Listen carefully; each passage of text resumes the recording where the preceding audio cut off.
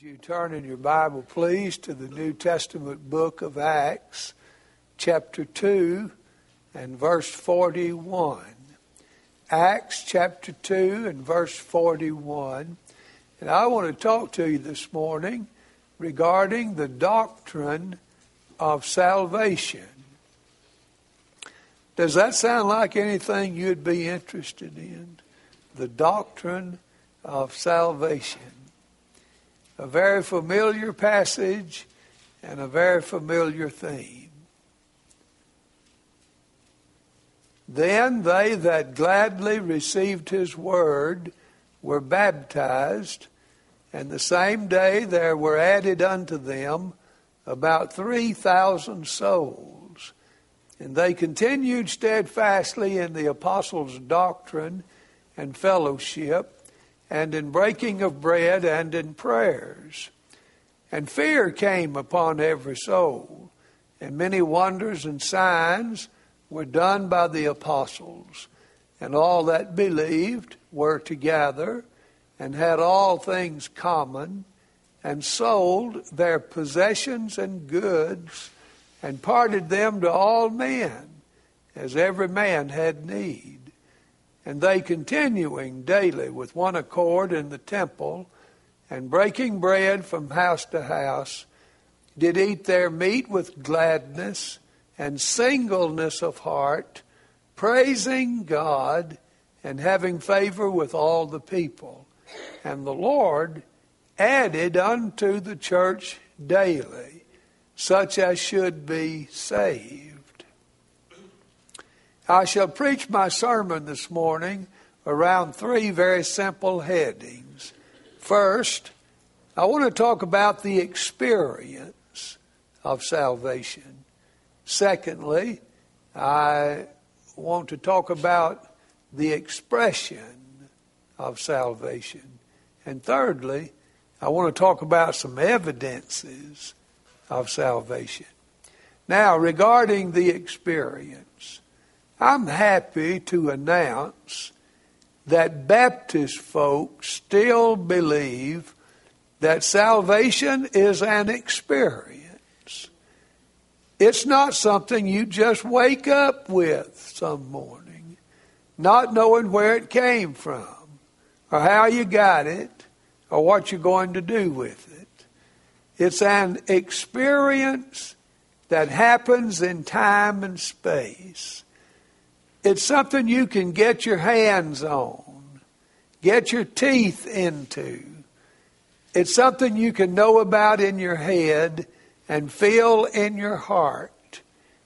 It is a life-changing, soul-saving experience.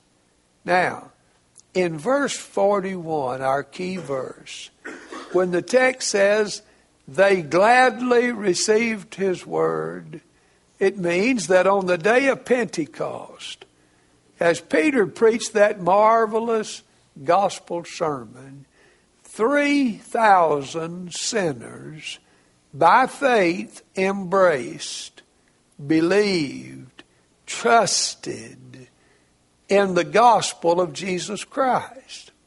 Now the bottom line is, when a sinner by faith comes to trust in the death, burial, and resurrection of Jesus Christ, they experience the salvation of the soul. Now, as I have observed this experience in Acts chapter 2, it has become clear in my thinking that at least three things were involved in the experience. Their intellects were involved, their emotions were involved, and their wills, their volition were involved. I want us to analyze these three things. I want to begin by telling you that intellectually there must be a proper Christology. Now, by that I mean, in order for you to be saved today, you must comprehend. You must clearly understand certain fundamental, basic truths about who Jesus Christ is and what He has done. Now, please don't make a mistake at this point. I do not mean to imply that you would have to know everything about the person and the work of Jesus in order to be saved. I'm glad that's true, aren't you? I was saved when I was 16 years old. There was much about the person and work of Jesus that I did not fully comprehend. Most of the theological cliches and phrases I was not familiar with. For example, I don't think I had decided when I was 16 years old whether I was an infra or supra lapsarian Calvinist in my views about the death of Jesus. I hadn't worked through that yet. I don't think I could have stood up and given a good explanation about propitiation. Can you say that with me? Propitiation. That wonderful Bible doctrine that teaches us how in His death, Jesus, through His sufferings, through the shedding of His blood, He fully satisfied the claims of holy justice which were against us.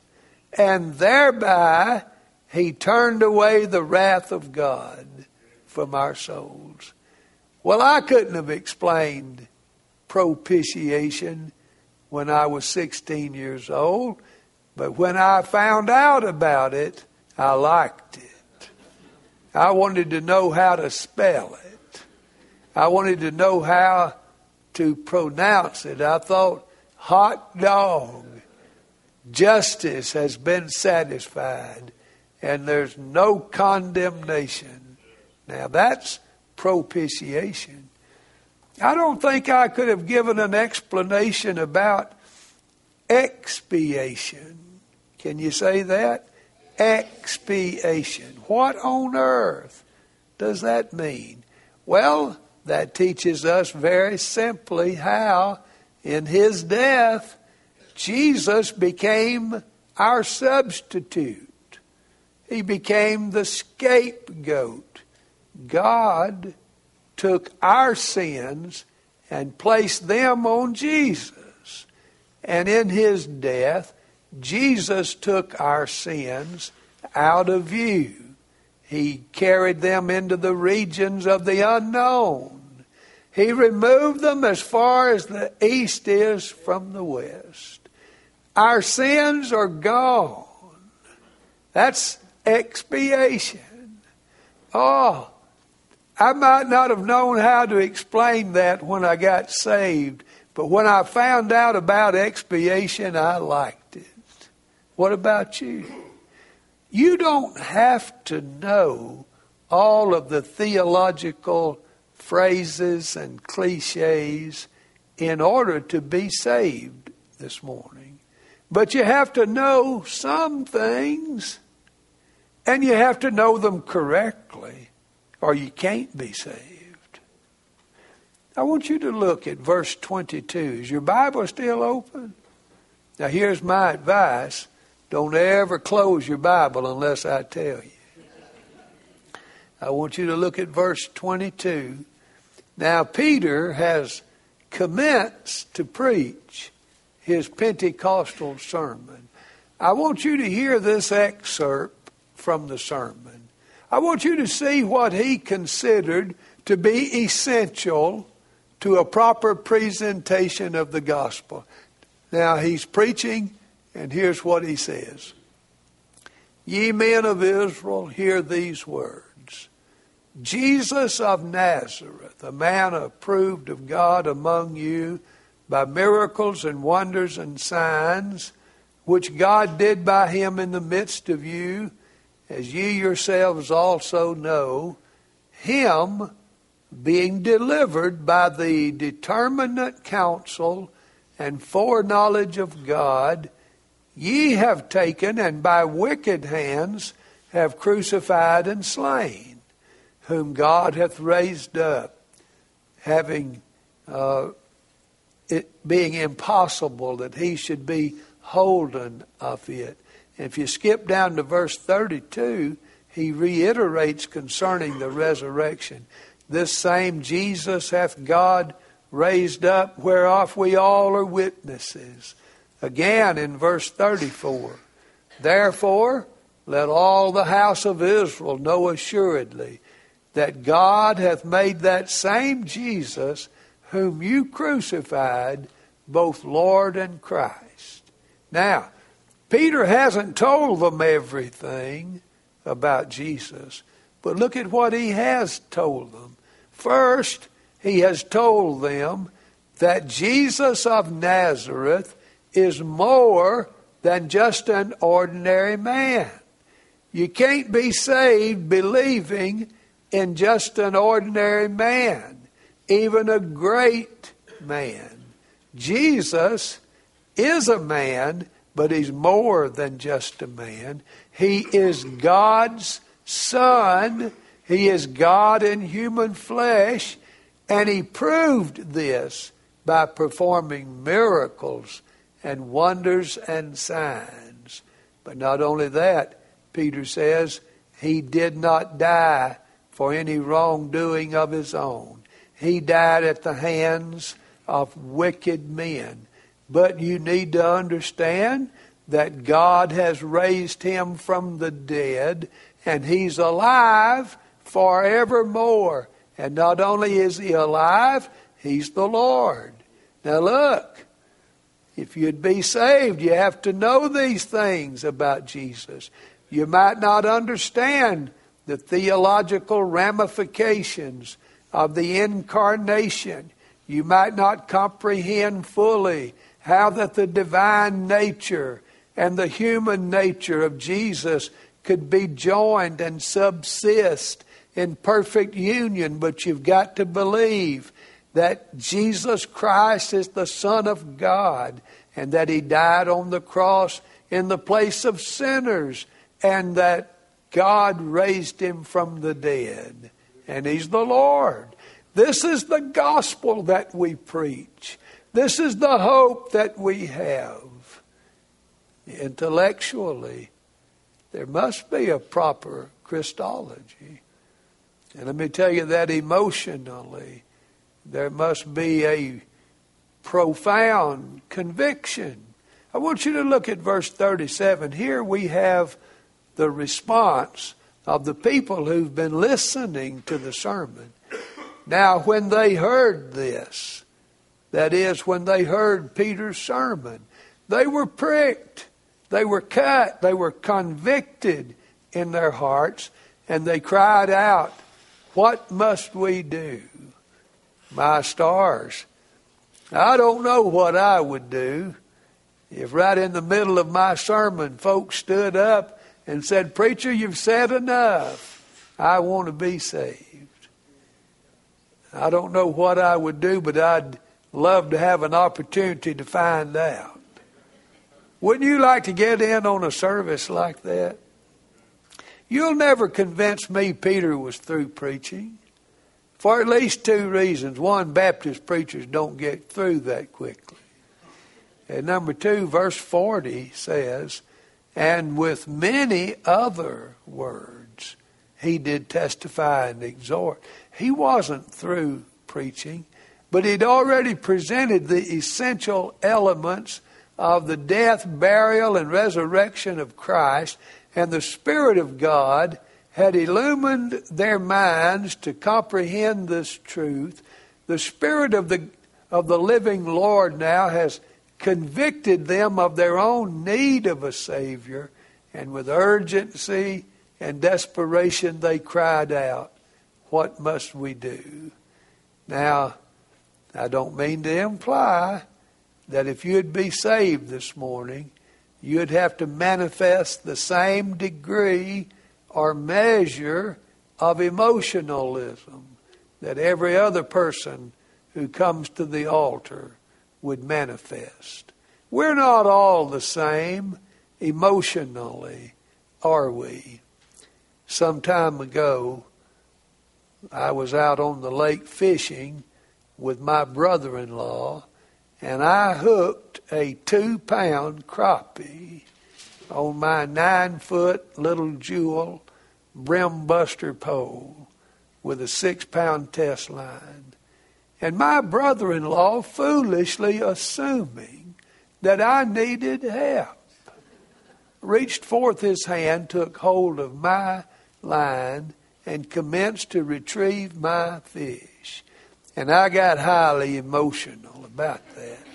And I said to him in words that I thought he could quickly comprehend. You'd rather stick your hand into a barrel of rattlesnakes than to grab my line when I've got a fish on. That's why I go fishing.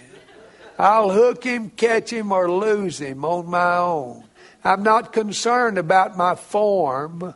I'm concerned about my fun. I'm a highly emotional person. But I'm not the kind of person who weeps very easily. Now, why is that? Does that mean that my heart is hard and I am cold and unfeeling?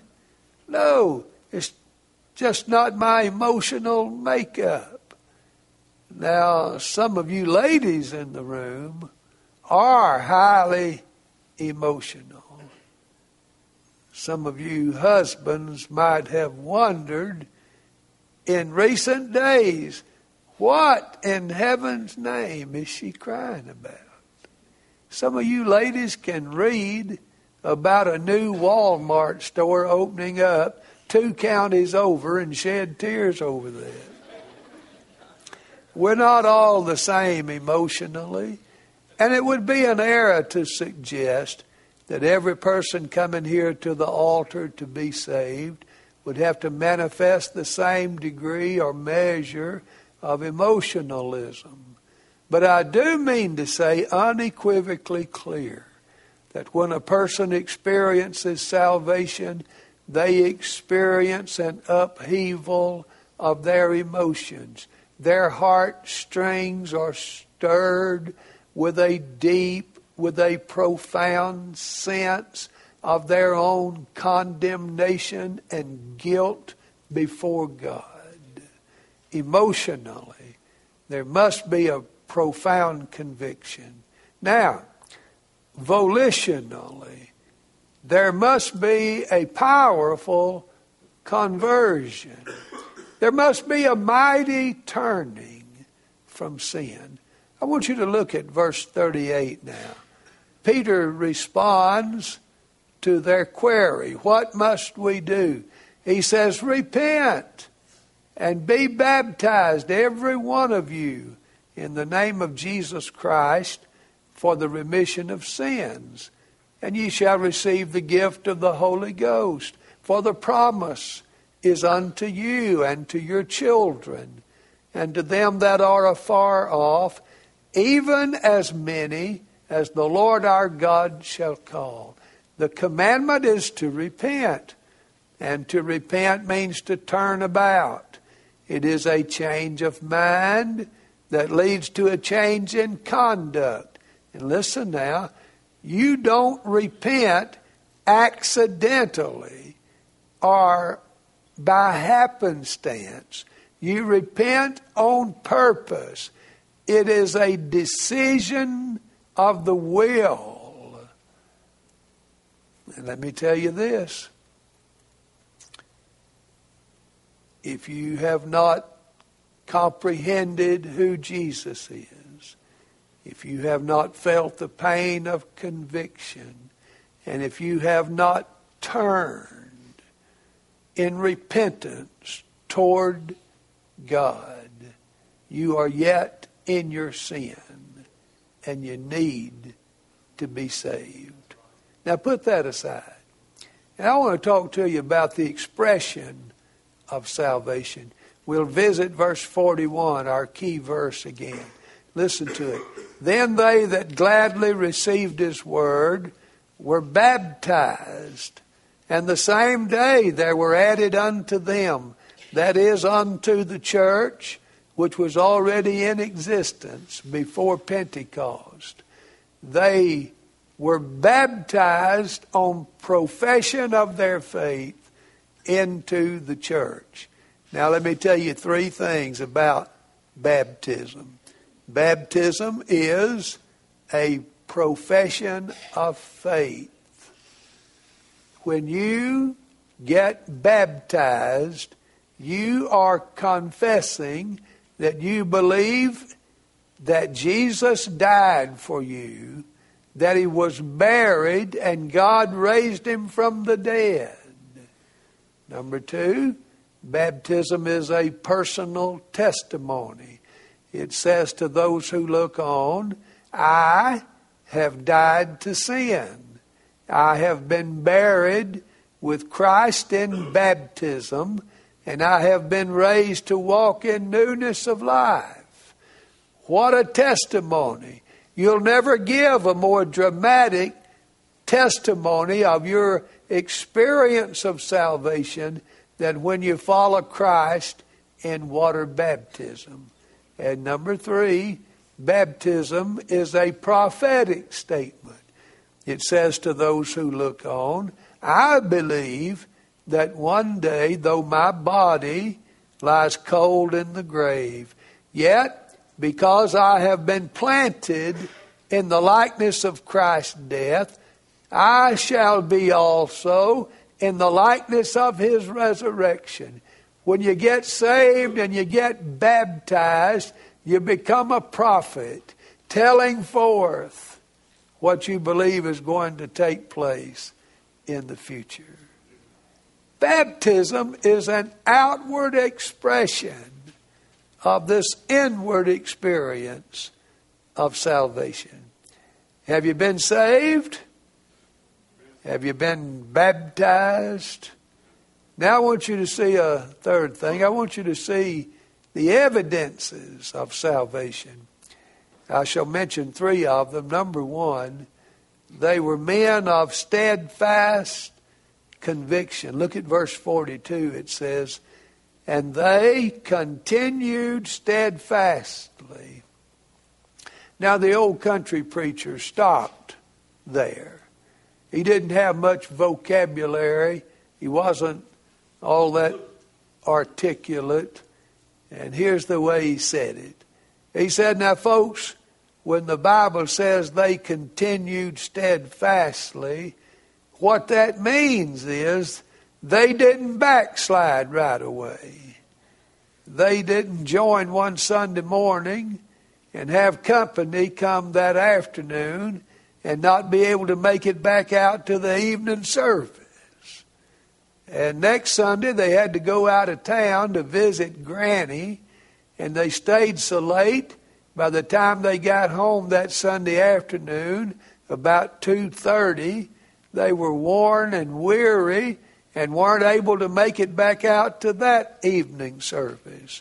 And on Wednesday, they had intended to attend the midweek Bible study and prayer time, but the little 6-year-old boy came home from school with a high temperature of about 98.7, and they didn't think he ought to be out in the night air.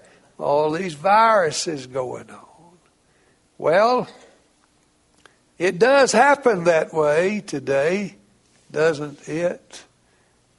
But that doesn't have anything to do with what this passage is saying. It makes good preaching. It's just not got anything to do with this text. This text says they continued steadfastly in the apostles' doctrine. What you believe will determine how you behave. They believed the truth. and continued in it. They were men of simple compassion. They sold their possessions and goods and parted them to all men, as every man had need. Not communism, not Marxism, not socialism, not a castigation of free enterprise or capitalism. They were not commanded to do it. They were not required to do it. Why on earth would they have sold their possessions and given it to others? I'll tell you why. There was a tremendous need in Jerusalem at this time. There was a great famine. There was great need. They had had an experience of salvation. Their hearts were tender, easily moved with compassion, and they did what they could. Nothing more, nothing less. The Bible says if we have this world's goods and seeth our brother in need and shut up our bowels of compassion against him, how dwelleth the love of God in us? Men of simple compassion. And number 3, they were spectacularly charismatic in the New Testament sense. Now, Baptists have allowed the Neo-Pentecostals to rob us of the use of a perfectly good New Testament concept. You see, Baptists who are saved are indwelt by the Holy Spirit. And Baptists who are indwelt by the Holy Spirit are gifted by the Spirit. And those who are indwelt and gifted by the Spirit have in them a river of living water flowing out. And to be charismatic is simply to live in the overflow of a Spirit-filled life. I want you to look at verse 46. And they, continuing daily with one accord in the temple, and breaking bread from house to house, did eat their meat with gladness. Now underscore that word, with gladness and singleness of heart. Here it is again. Praising God and having favor with all the people. I have wondered how they went about praising God. Do you suppose they just lifted their hands toward heaven and went around saying, hallelujah, bless the Lord? Well, I don't know for sure if that's what they did. But if they did, it's okay. You ought to travel around the country with me and see what I see. I'm in a church on Sunday morning, and the choir sings one of the great anthems of the faith, and everybody in the room gets excited while everybody's lifting their hands toward heaven and shouting hallelujah.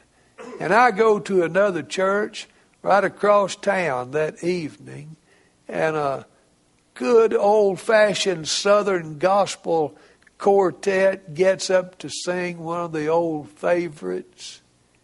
And the folks sit out there like so many knots on a log. And after a while, one sister gets a little bit excited, and she lifts one hand about halfway up. And one of the deacons elbows his wife and said, hey, Doris, look at that. I tell you, Doris, I'm going to have to say something. Doris, if I don't say something, first thing you know, they'll be swinging from the chandeliers. What does this mean? They went about with gladness, praising God. What does that mean? It means wherever they were, whomever they were with, they just wanted to brag on Jesus. They just went around bragging on Jesus. spectacularly charismatic. Did y'all hear about the old country preacher that got to attend a big city church for the first time? He walked down through the plush carpet and found him a comfortable position on a padded pew. And after a while, when the choir and the staff were all marched in and seated together in unison, very impressive. And later, when the choir had finished with the sevenfold amens, the pastor stood and commenced to read his sermon. And in a little while, he said something about the Lord. And the old preacher just hollered out, "Amen. I believe that." And the pastor lost his place. But in a little while, he regained his composure. And after a while, he said something about heaven and how it's going to be when all the saints get home. How there will be no more sorrow, nor crying, nor death, for the former things shall be wiped away.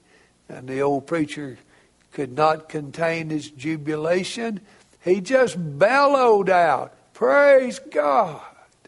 I believe that."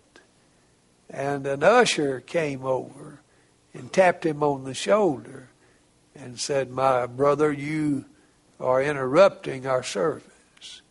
And the old fellow looked up with surprise and said, "But I was just praising the Lord." And the usher said, "Yes, but you are bothering our preacher." And the old fellow said, "But I've got religion. I was just praising the Lord." And the usher leaned down and said very sternly, "I don't care what you got. You didn't get it here. Shut up." Well, beloved, I'm sure that wouldn't ever happen here in your church. But I tell you, I've preached in some churches where on Sunday morning it was colder than a turkey snout in February. And if some dear brother or sister at a time not written on the printed program for testimonies got to thinking about what they used to be before they were saved, got to thinking about what they are now since they've been saved, and what they're going to be one of these days when Jesus comes, and they stood up and just began to brag on Jesus. There'd be a lot of Baptists go home with a crick in their neck because they turned around so quickly to see what in heaven's name was happening. But listen now, nothing gives more convincing evidence that you've had an experience of salvation than the fact that you love the Word of God. You love the grand doctrinal and theological themes of the Christian religion. Your heart is tender and easily moved with compassion. And wherever you are, whomever you're with, you just want to brag on Jesus. Have you had this kind of experience? If not, I pray you'll bend your knee and bow your heart and call on the name of the Lord. Let's bow and pray. Our Father, if there's even one in our midst without the Savior, I pray your Spirit would quicken them. I pray that you would give them life in Christ Jesus today. In His name I pray. Amen.